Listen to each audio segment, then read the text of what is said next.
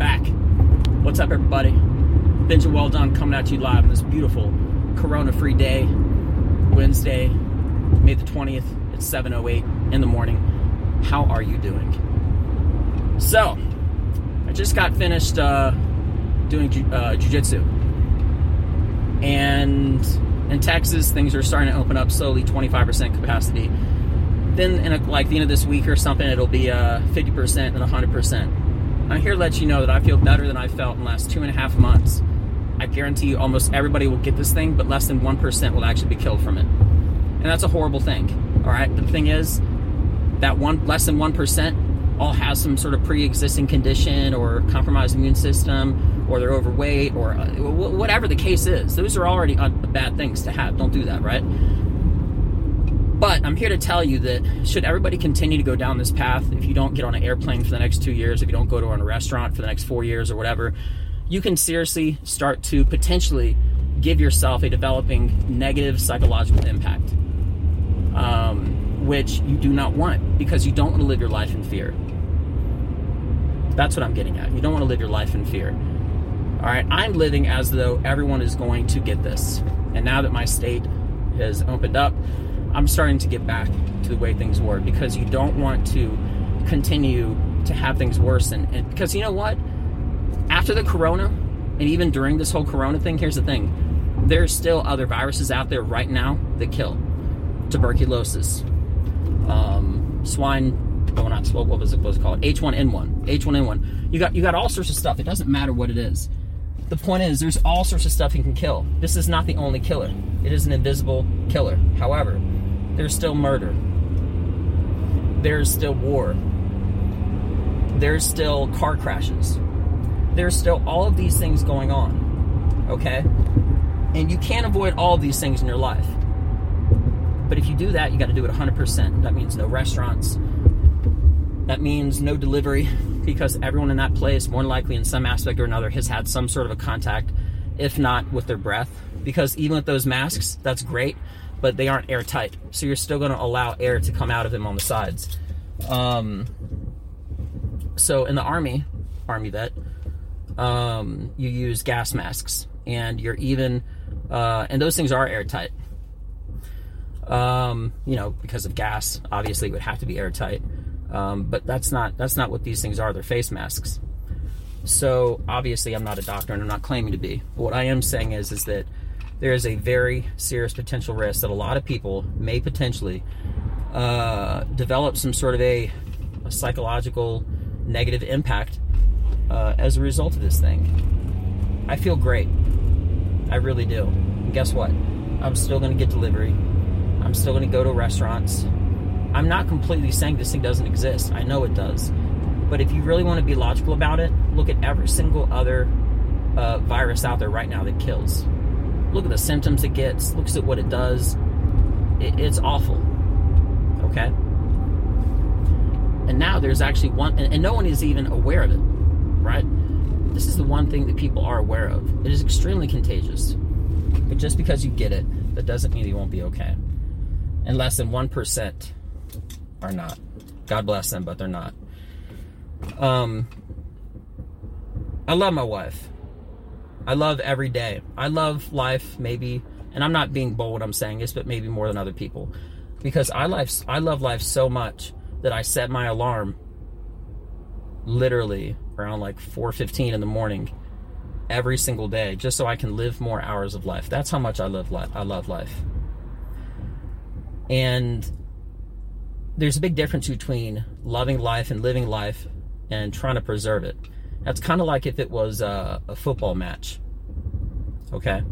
And there was a team that was fighting to win and fighting not to lose. I'm living my life to win. I have goals and ambitions. I know my wife does. I know a lot of people do. But you cannot let something like this... I gotta admit, when this first thing happened, okay, I was 100% on board. Shut everything down until everybody knows more information. Well, now we know. We know a lot more people are getting it, partially because a lot more people are getting tested. We know that the entire Utah Jazz basketball team all got it. Every single one of them. And every single one of them were perfectly okay. Tom Hanks, he got it. He's fine. and his wife, I'm pretty sure, Idris Elba. He's an awesome actor in England. He got it. He's fine. But the majority of people that are getting this are fine. Now, there is treatment. They have to get a treatment for it. But here's the thing. Out of everybody that has it, okay, whether they get a treatment or not, 99.99% of them are all living, are all fine. This is not a global killer. God, thank you for that, but it is not. Okay? This is something, and I'm being completely opinionated, but I'm basing it off of facts. Okay? There is a 99.99% survival rate, and when you look at that 1%, it comes off of all sorts of negative circumstances of some sort of a condition. Perfect example, in Dallas, Texas. 14 people, I say killed, as though it was a murder, because it was. In a way, abruptly said, maybe. But the coronavirus killed 14 people in Dallas just yesterday. Dallas, Texas. That's 30 minutes away. God bless them all. But they were already, they were all living together, and it was all in a retirement home. They had lived life. They had continued to live life, and this thing took it away. But what I'm saying is, if you're healthy, as with everything, if you are more athletic, I've been taking immune vitamins for years, and that doesn't mean that I'm not going to get it. Everybody can get it. But what I'm getting at is the likelihood of you passing it is 99.99%. That's like saying if I told you every time you got on a car, what if I told you every time you got in a car, you have a 0.06% chance of some random drunk driver crashing into you? And he'll survive, and then the person that he hit will be killed. Would you get on the road? You could say, oh, that's different. You were on the road, okay, and you pass by more cars in a road than you do people that you interact with on a daily basis. Almost guaranteed. Depending on where you live. That's true. Maybe New York or something like that. But think about it. How many cars are on the road with you and that pass by you from point A to point B? In every direction. Car. Hundreds. Okay? And as far as your breath goes, I'm on a protected, contained facility right now in my car. It has an airbag and everything. But I'm still not safe. Okay? What if I said 0.0006% of all planes that when you get on an airplane result in a crash? Doesn't mean you're not going to get on a... What about boats that sink? You're not going to get on the ocean? You could do this for just on and on and on. You could just do it nonstop. I don't really know what these people were doing at the retirement home, whether they were taking immune vitamins, whether anything about it. But I do know that being overweight is unhealthy. Drugs kill your immune system.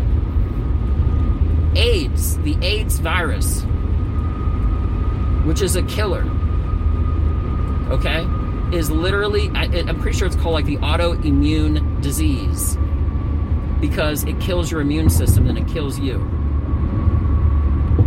Keep your immunities up, all right? I'm in a great mood. I feel great. I'm happy. I'm thankful, okay? But I don't celebrate life every single day by watching Saturday morning cartoons and stuff like that. And I dedicate everything that I can to a wife that I love, okay? A life that I want to live, supporting her with her goals, achieving mine, watching my friends be successful, helping them if I can, being there when I can. And I'm not going to let a 0.0001% of one thing or 0.006% of another thing dictate how I live my life. It's important. I'm not going to live in fear, and I believe that everybody shouldn't do that as well. Where does it begin? Where does it end? If you know for a fact that there is this invisible killer, you have to treat that the exact way. If you really want to take it 100%, you have to treat it in the exact way that you would everything, every risk that you take in life. When you eat peanuts at a bar, When people serve you food at a restaurant, they could have coughed on it. Maybe they have something messed up with them. It's gross. There are mitigating risks that you take every single day in life.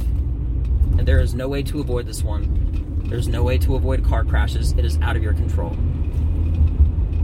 You can spray down all the Clorox boxes that you want in a grocery store after you come home. You can wear gloves at a gas station. Look, everybody's eyes, their ocular cavity is porous.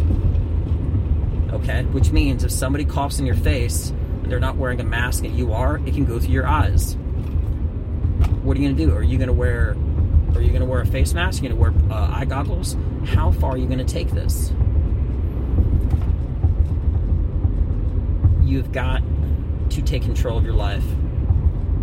You have to know that there is a risk out there, and if you're comfortable with that, the best thing you should do is maybe make the one that your significant other you're with, or your best friend that won't jump off the ledge, not in a bad way, I'm just saying like in a good way, right?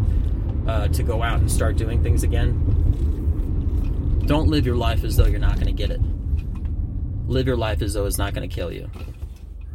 I'm not pretending that I might not get it. And that's the last I'm going to say to it. There's a very high possibility that everybody would get it. As a matter of fact, I'm going to even go get tested today. Oh well, I'm going to go get tested today. And what if it says that I already had it? Well, there's a lot of people that had it and didn't have a clue they knew about it. If it said I didn't never have it, well, at least I know I'm good, right? But you're only as good as you are until your last test. You could literally get your test, walk out, somebody could bump into your coat or cough on the back of your jacket, okay, which is gross. If somebody coughed if you were wearing a coat or a jacket and somebody coughed on the back of it, and when you went home, you hung up that jacket. Excuse me. Excuse me. Woo! Excuse me. If somebody coughed on the back of a coat, and that was gross and disgusting, and you wear your face mask, do everything you're supposed to be doing right, and when you got home, you took off that coat, you hung it up on a hanger, you just touched what he coughed on. Here's the thing. What if you were doing grocery shopping or whatever the case may be, and you were looking through clothes, you didn't have a chance to wash your hands before you actually touch your wallet.